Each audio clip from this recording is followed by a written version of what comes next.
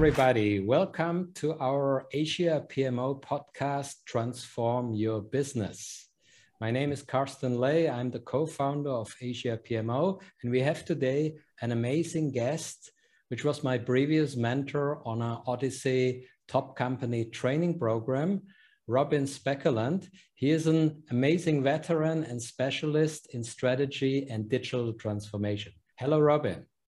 You know, Carsten, that's the first time I've been introduced as a veteran. I don't know if that's a compliment or the lack of hair.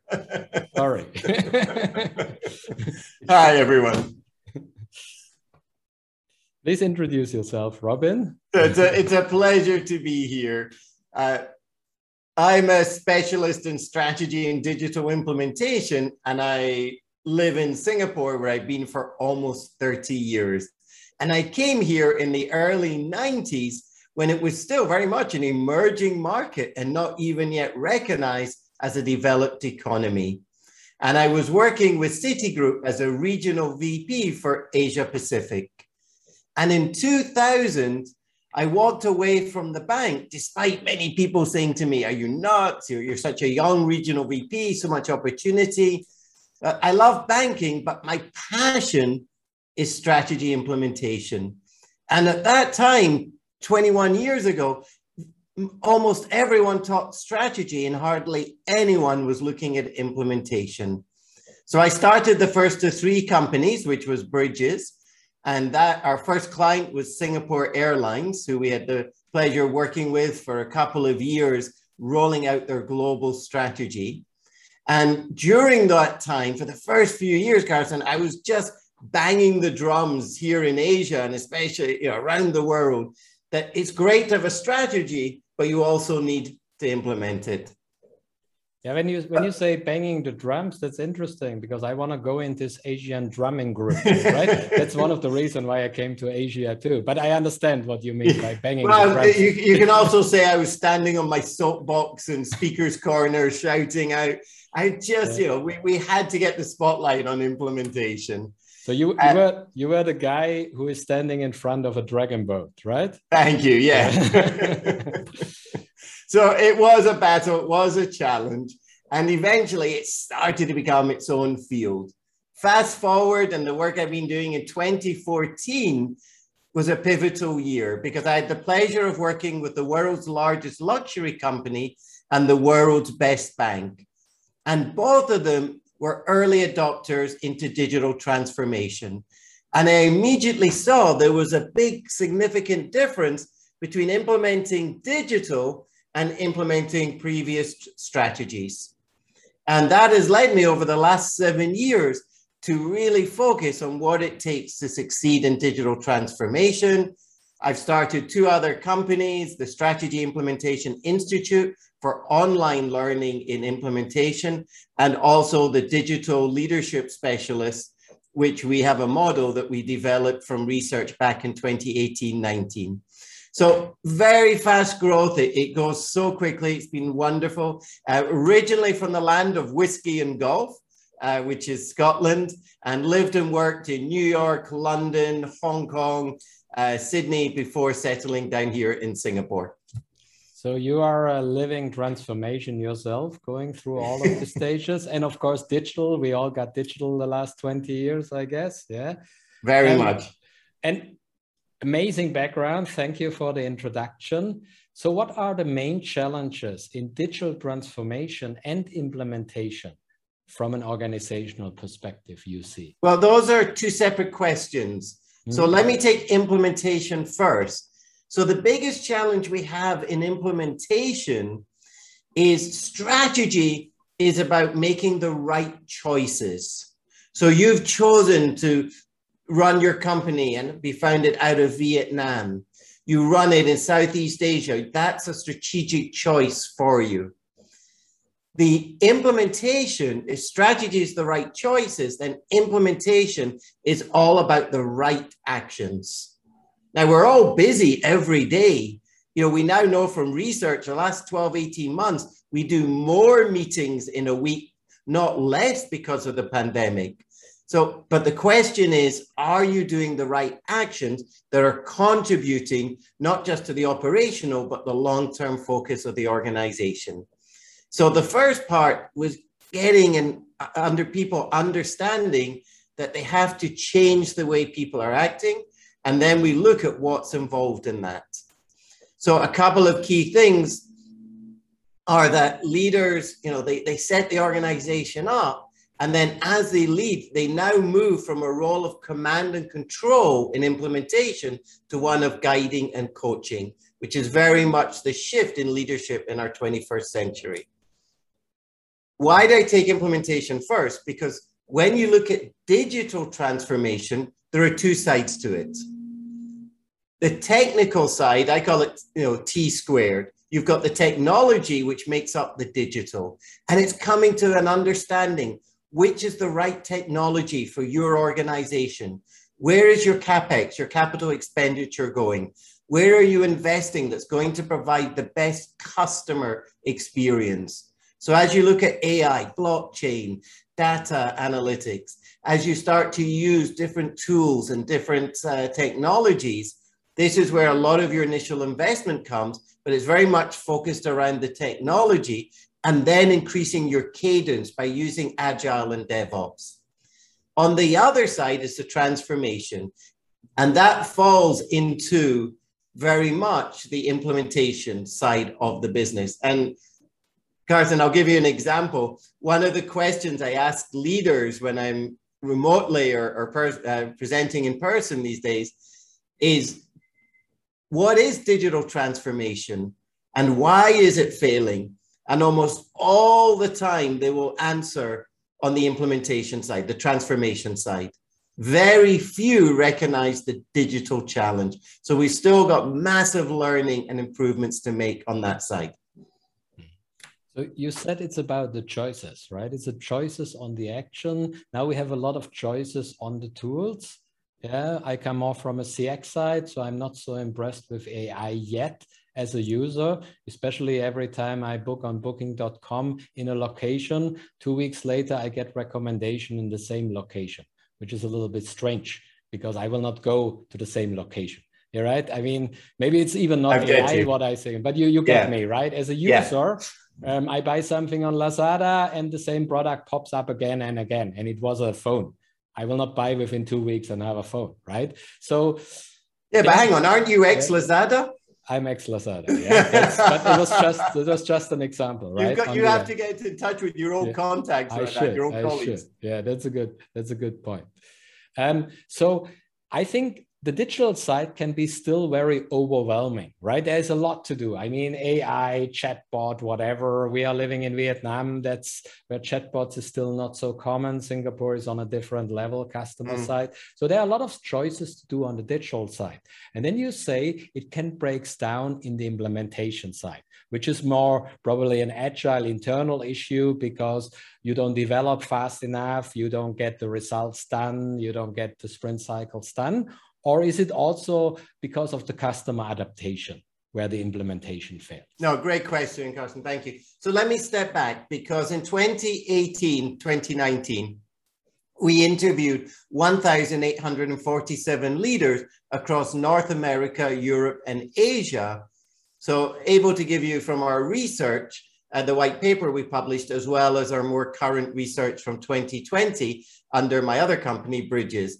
We found top 3 reasons why digital transformation fails. The first one is that, as you've been saying, it's not about tweaking, putting in a chat box or updating your app. It's a whole business model transformation. And recognizing that every part of the organization has to be aligned and driving towards this transformation. It sounds obvious, but we work with companies in Africa, in Europe, in the US, who are still struggling because they don't have a unifying, not uniform, but unifying purpose. So one of the examples I'll give you early on, I know you're going to ask me about the book as well, is DBS came up with one of the best digital purposes that aligned the whole organization. They identified that nobody wakes up in the morning to do their banking. And at the time, 7 years ago, banking was painful. You had to get in your car, drive down to your branch, find a parking space, walk in, find the right form to fill in, stand in a line. And that was just to get to speak to somebody from the bank. Of course, today we do it on our app. So making banking joyful became their digital purpose that moved them to be the world's best bank. It aligned and drove them. So the first of the three reasons is recognizing it's your whole organization. And in the bank, it wasn't just the front, the service, or even the operation. Problems were solved by legal and compliance. And HR were one of the first to adopt and bring in their own people to do their coding. Audit were one of the first teams to adopt Agile. So it happens across the organization. The second key thing I'll emphasize is that it's the culture. We go from cubicles to Agile, and you, I know, practice yourself and help people with scrums and using Agile. And it's critical that the culture changes. We've got to blow up the bureaucracy. You can't go on a hackathon and then have to run around the company getting approval from people, sign off and asking for budgets. So very much the culture has to change. And the third one is the leadership mindset.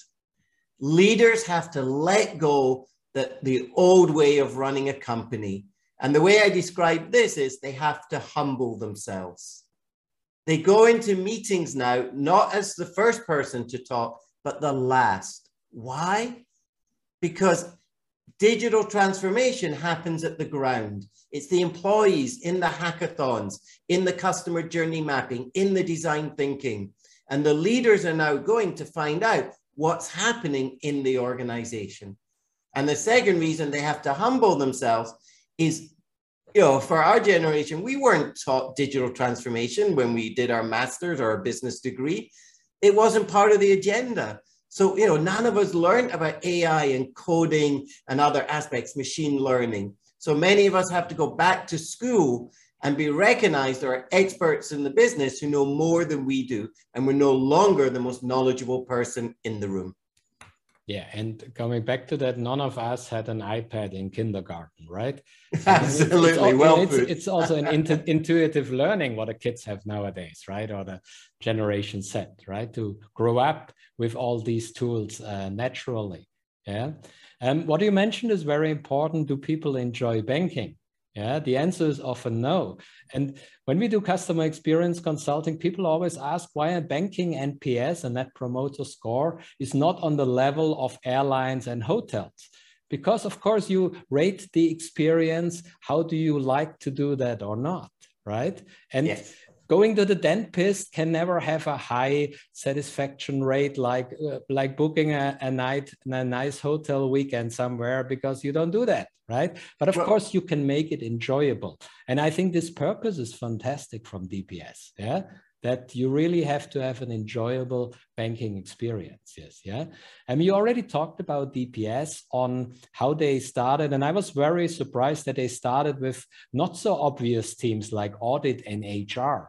So was that not a challenge there to say, I mean, these are not the most agile teams and not the most adapted teams? Or what were the main challenges there in the DBS example? So let me share with you the challenge in a moment, but I have to pick up on one thing you just talked about. It's ironic that you bring in the dentist as an equivalent, because it was actually a Time magazine survey in 2014 that said people prefer going to the dentist to have root canal than visiting their local branch. Yes. And that was actually one of the documents the leaders were reading at the time that said, banking is painful, more painful than the dentist. Yes. So what were the challenges for the bank back in the time? Well, of course, 7 years in digital transformation is a lifetime. So they very much changed. But for any organization, so let me fast forward to any company today, your initial investment is obviously building that core architectural platform. You've got to have in place your private and public cloud. You've got to have your cadence. You've got to have that data available to everyone across the organization. Today, it's data that makes the difference. It's combining the data with that intuition. And the companies who are doing that, and you just have to look at any top 10 list of companies in any country, you'll see the ones who are leveraging data are the ones who are winning in today's business. So the first one is building that the architecture around your technology and using tools such as Agile, DevOps, removing toil, increasing cadence, moving to cloud. The second key area is the wonderful thing that Carsten, I love about digital transformation is for years I've worked with clients who say, we want to be #1 in customer service. And they send their people on training or they put in some half-hearted attempts. Now, using the tools we have available, we can truly become customer obsessed. What's the difference? The difference is we start using customer journey mapping, pain point analysis. We start tracking every single part of the customer journey. And if we take DBS as an example, I have a picture which I show when I present, which just shows a massive room full of screens tracking customer journeys. The bank knows that the customer is going to have a problem before the customer even knows they're going to have a problem. So we're using the tools today with design thinking and other methodologies to truly go out and visit our customer, not just assume what they need. And that's a critical difference. And then the third area goes back to why we are struggling so much, which is looking at your culture, creating the learning organization, becoming a data-first culture, having an environment that encourages teams to come together. And let me just close out on the answer by saying all of this comes together by having that unifying digital purpose. So one quick example is a story. One of the clients in South Africa, when I first spoke to them, they couldn't get their customer journey mapping to succeed. And to cut a story short, what the problem was, every department had a different goal and a different measure. So when they came to the mapping, everyone had their own agenda. And because they weren't unified and aligned in their approach, they were failing. Yeah, that's great. I mean, that's where I come also to the next level, because we see a lot of companies where they say, of course, on top level, we want to have a digital transformation. We want to have a cultural transformation, right? And of course, young workforce now is very open on that. And they want, what we had a quick chat before our call, they want things like OKRs. They want a results-driven and purpose-driven work environment, not KPIs where they just set every day, today you do that, tomorrow do you that, and we don't know why, right? Yes. But still, and you also mentioned that we want to come together under the purpose. That means we want to have less silos from our perspective in the teams. So how do you make that happen with the teams? I mean, where do you go then on the team level and say, how do we implement it? I think you also worked at DBS, because this was a question the leaders asked themselves. So it's an excellent question. Okay. So DBS decided that to accelerate their transformation, they wanted to benchmark against the best. And banks have fallen, we'd fallen behind what was happening. We were data-driven organizations, but the tech companies had leapfrogged over us.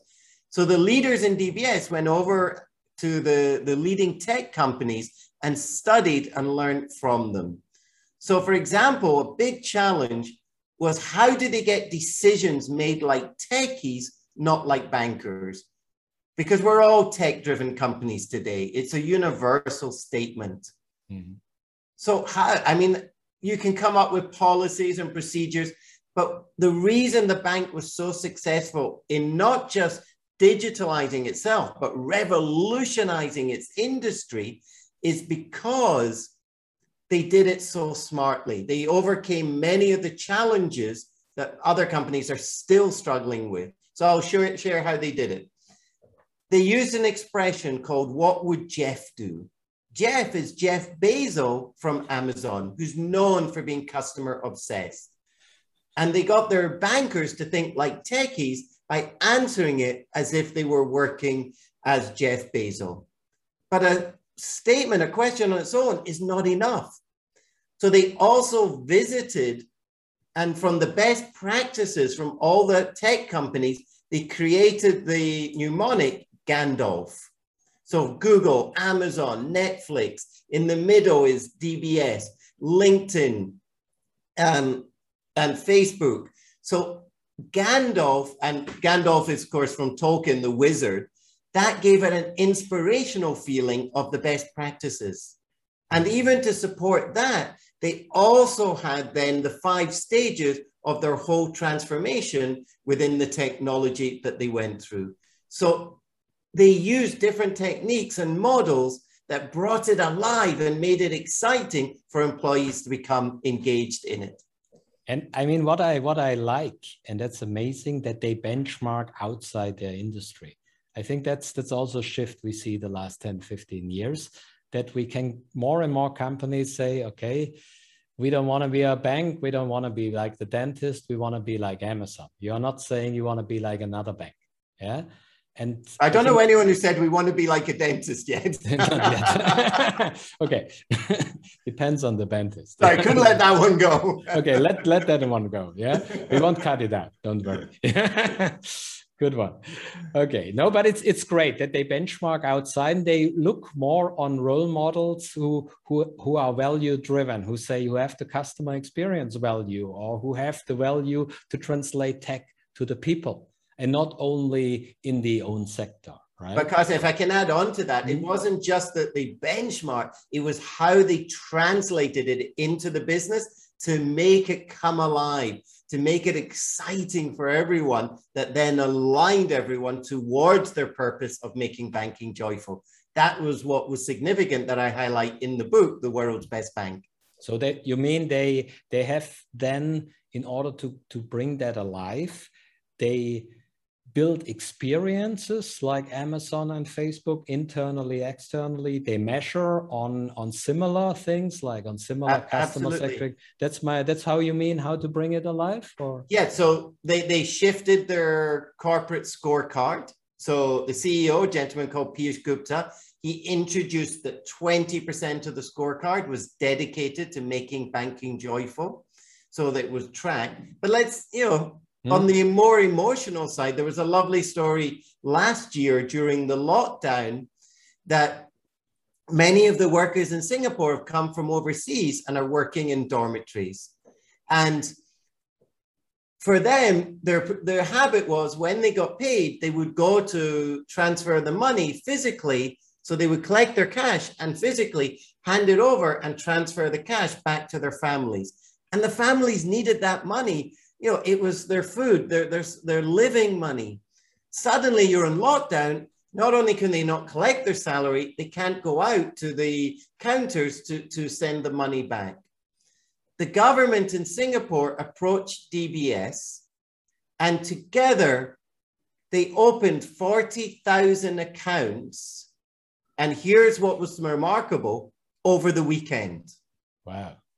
So how they were able to do it, because the ministry had a open API with the bank. So the bank was able, in banking, we call it KYC, know your customer. They were able to fill in all the requirements. And on Monday morning, not only did the worker receive an app on their phone that they could open and use, it was also in 5 different languages in case they had issues with English, or it was a language that suited the majority of them. And it was very easy in just a couple of steps for them to learn how to use the app to then send money. Now, no disrespect, but this segment of the market had not previously been a focus for the bank. But as Piyush, the CEO, said, it was all about the last mile. It was about supporting the community, people in need, and doing what we could do to help. So the technology, there is some wonderful impact and positive sides it's having for us. And many of these types of stories are what I share in the book. Okay. And this is amazing because you have a very fast customer-centric rollout, right? I mean, you do it for the customer. There was nothing about margins and strategical thinking of the bank, because you do it for the society. Do you do it for the customer? You do it because it's right. Yeah. Yeah. And the bank, yeah. Sorry, please go on. And internally, you have the effect that you can steer a bride of the people working for the bank, right? They said, we are not a bank who just make corporation rich or transfer money in and out of Singapore. Sorry to say that, but it's my impression sometimes, right? No, we are a bank who does something for the society and helps people directly and make things happen. And that's the internal culture, right? Absolutely. I mean, you know, I was just about to publish the book a year ago when Piyush, the CEO, called me up and he said, hang on, Robin, I want you to add in not only a chapter on sustainability, but also on how we've responded to the pandemic. So I highlighted all the wonderful steps they took in support it, and not just DBA, obviously other banks, other countries did it as well, but they had, and since 2019, since they launched their sustainability wave, as they call it, they understand, you know, as many of us are today, it's not about shareholder value, but stakeholder value. In recognizing we have responsibility to the community we work in, to families, to employees, as well as to the shareholder. And I think that's a great topic to end our podcast. So thank you for that. It's about Thank you for the invitation. Yeah, Great to reconnect. Yeah, it's about digital transformation and implementation, but have a purpose behind, right? Yeah. And the purpose. Yeah, and for anyone who's interested, you know, World's Best Bank, they can order the book on ebook, audio, hardback, paperback. Just, you know, you just Google World's Best Bank, you'll find it easily. Yeah. And as we learned, it's not just a pure banking book. So there's a lot in it. Also, when you have problems with your dentist, also look into the book, probably. That could also help you. Well, my subtitle for the book was A Strategic Guide for Digital Transformation. Okay. So it's more broader, yeah? Yeah. Great, Robin. Thank you for the opportunity. Been a pleasure. Thank you. And thank you so much, everybody, for listening. Have a great day.